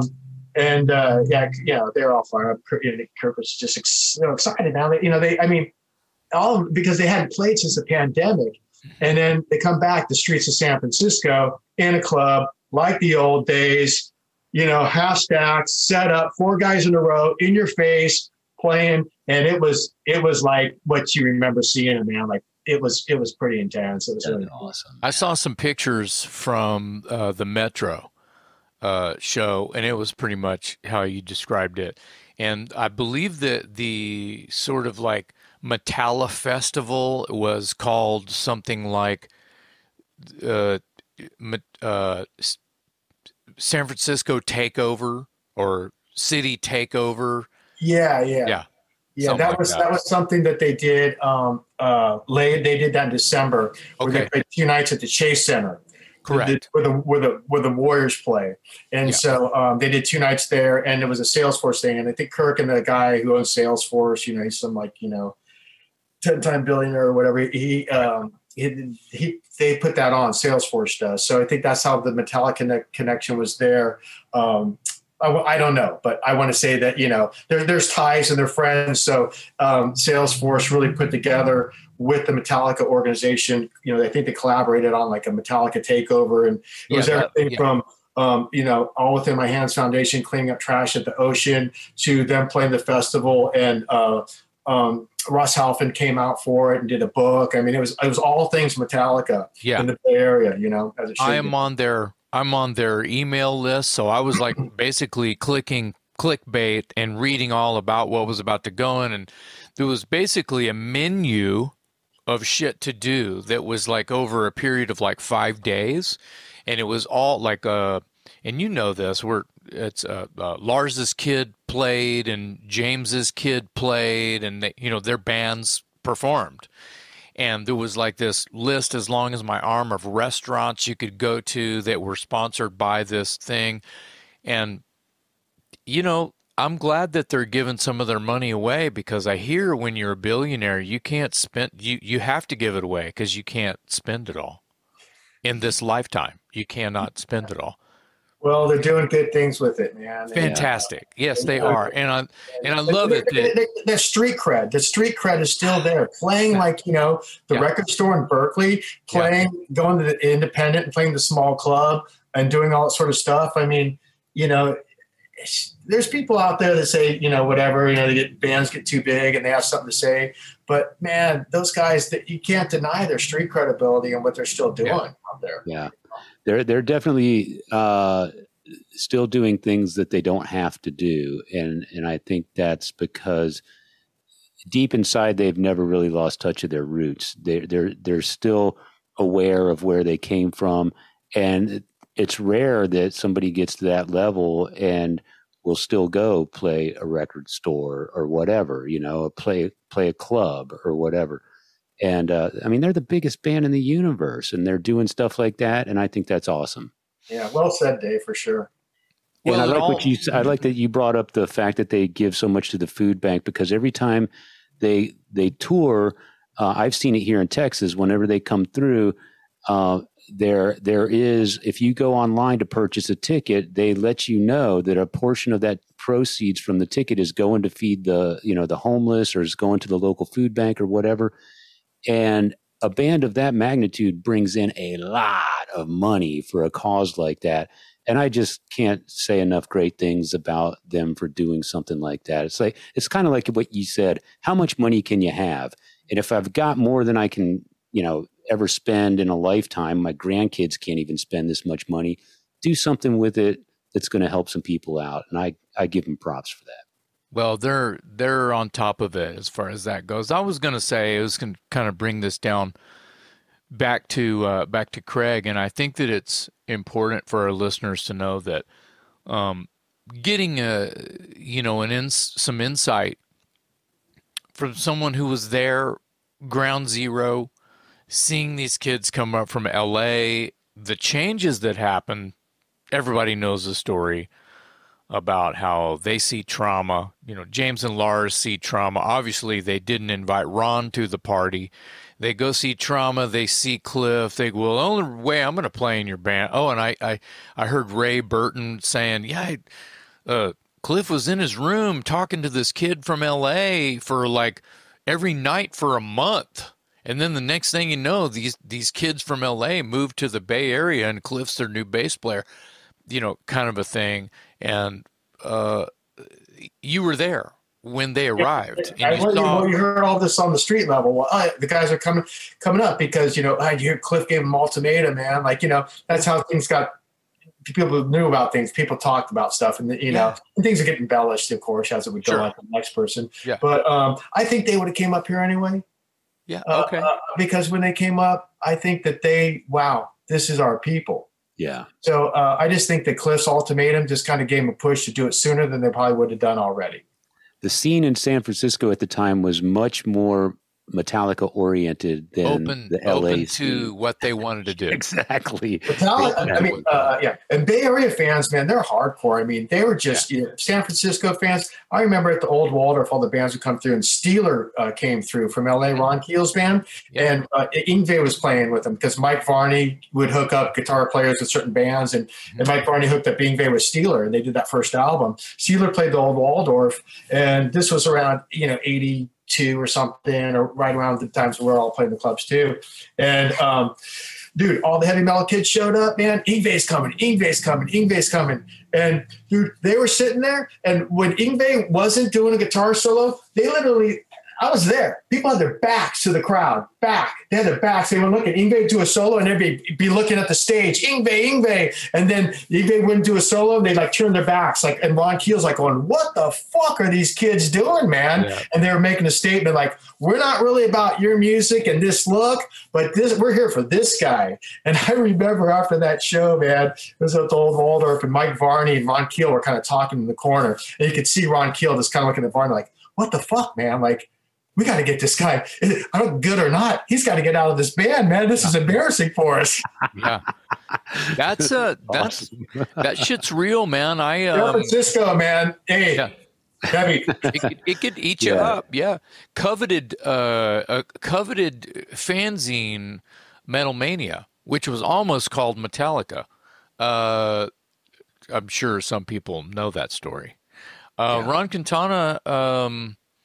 Metal Mania, that was a coveted magazine. I had to have copies of that magazine, and it wasn't real. I'm in the middle of Texas. How am I going to get this magazine? Lick a stamp, send a $1 bill. Hey, send me some. What? I don't remember how I ended up with them, but that's probably how it was. Yeah, and it was you lick stamps. $1.50, put $1.50 in there. There's a slit in the bottom where the quarters fell out. Yeah, there's a slit in the bottom of it where Ron only got $1. The United States Postal Service got the 50 cents. That's right. What's this? What are all these quarters doing in the bottom of my truck? The postman. Anyway, I remember seeing pictures of Yngwie from that show that you're talking about. Yeah. In Metal Mania that surely were taken by Ron or Harry or Brian or whatever. Yeah, exactly. Yeah. All of that. I could talk about this for days, and you guys know that I could because I am such a fanboy of anything Bay Area. I could talk about Journey or Santana too. So, the city is electric. The handful of times I've been there, Watchtower. I went back a couple years later with the Toys. Every time, it's a great, great city. I'm sure there's bum camps everywhere now, and it's terrible in a lot of spots. But something is electric going on there. There's something in the water. You're definitely something in the bay is causing everyone to become an artist and be creative and adapt or die. And I think that a lot of magical things have happened in that city, and it's freaking awesome to talk to people like you and Harry who were there at the beginnings of these things, that these two guys right here, all the way down here in Texas, were just like, oh my God, this is incredible. This, but whether it be a band or just an artist or a writer or a movie or, Dirty Harry movies, whatever, it's fucking cool, man. So it's really awesome to talk to someone who's of the same cloth, who is also in their right mind, a great artist and great guitar player. And I'm holding up Ruffian's record I want to talk about real quick, Desert of Tears. Is this like a greatest hits record, or is this an actual release? That album was the album when we got back together in 2004. We played a couple tours in Europe, and then we did an album. We did a new album. Okay. So that album came out in 2006, and then it's a new album. And the Control record, that you have, is a band that I had for a while with Michael Coons, this lead singer from Laws Rocket. Mm-hmm. And this Mike was still in Laws. I was Ruffians had just kind of broken up. We kind of were done. So that was a band around 89, 90. And this is the Hellraiser record. Yeah. And so that was like an AC/DC type band, sort of a Rhino Bucket type thing. But it was before Rhino Bucket. we were playing before Rhino Bucket, dude. I had a Control demo with a green cover on cassette. Does that sound familiar to you? Probably, yeah. Well, Control. There's another Control that Doug Piercy from Man Before Us had, and that was before this Control. But was it an AC/DC kind of disciple type of band? Yeah, they had a metal band, but the Control thing was an AC/DC style band. We just wanted to do something completely different. So me, Mike, and a friend of mine, Phil, he was the brainchild behind that. And so we did that. And that album actually just came out a while back because Jürgen Chalmler from in Germany, the key player for getting a lot of bands together. Hi, Jürgen. Yeah, hi, Jürgen. We love you. And he put that out. So yeah, that's what that Control thing's all about. Me and Coons, very cool. Some AC/DC style stuff. Yeah, I swear this Control demo that I got it from someone in Los Angeles about 1988. Were you guys together then? That would have been Doug Piercy's Control. But it's crazy to me. I'm sorry to keep saying this. It's crazy to me that Control was also an AC/DC disciple. No, I don't think so, man. Okay, then this had to be you, and it had to be. Because the band had to be 90s. It had to be you, because it was definitely AC/DC Control sounding band. Then then it would have been us. So that sounds about right. But yeah, there's good stuff coming out of the Bay Area, man. Even now, there's a band called Hellfire. You familiar with them? Don't know that name. No. I like the name though. Heavy metal. Yeah, it's Hellfire. Heavy metal band. In tradition of like not real heavy thrash, but they're in the thrash vein. They're just good heavy metal band, good like 80s metal stuff, and like new wave of British heavy metal. Cool. And they're called Hellfire. And they're from the Bay Area. Death Angel took them out on tour in the States, and so they're really holding the torch, man, for that style of metal that we were playing back in the 80s. So check them out. There's another band called Haunt, H-A-U-N-T, for the Bay Area, another metal band. So there's something happening now too. With Haunt, one of the guys in Haunt is the son of Bill Church. Is that right? Yeah, the bass player from Montrose. Yeah. Nice. Yeah. Sean Weingartner is a big fan of Haunt. Yeah, that sounds what right. I heard. It's like, dude, your dad was in Montrose. I know. How cool is that? Yeah, Dude, I was hanging out with the son of the bass player from Montrose. When I asked him about his dad, he was kind of embarrassed when I started drooling over Montrose. That first Montrose album could come out tomorrow and it'd be fucking timeless. Yeah, you're It's right. incredible. It's crazy that Sammy was only like 23 when he recorded that. Yeah. Well, it seems about right. I mean, that's, Yeah. you know. Yeah, I have my Yeah. my CD cover.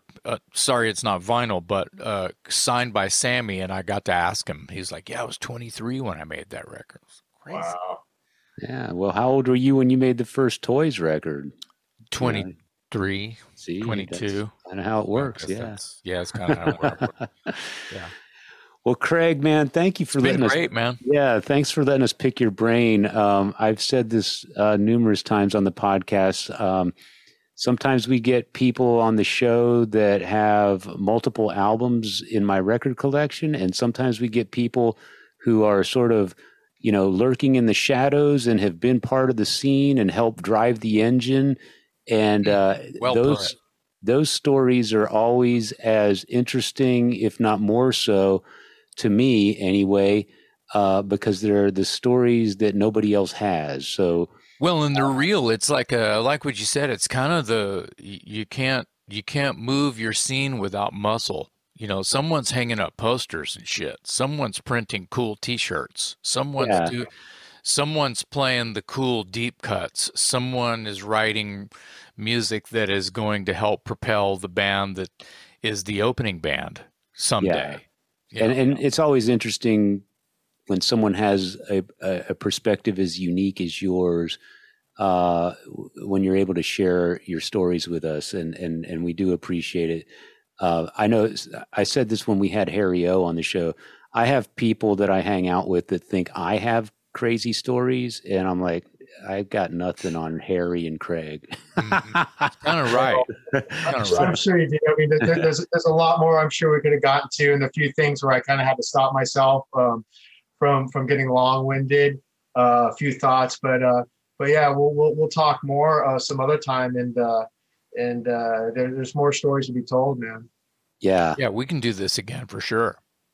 Well, thank you for being with us today and sharing the stories that you did. And if we need to do a part 2, we can always look forward to doing that at some point in the future.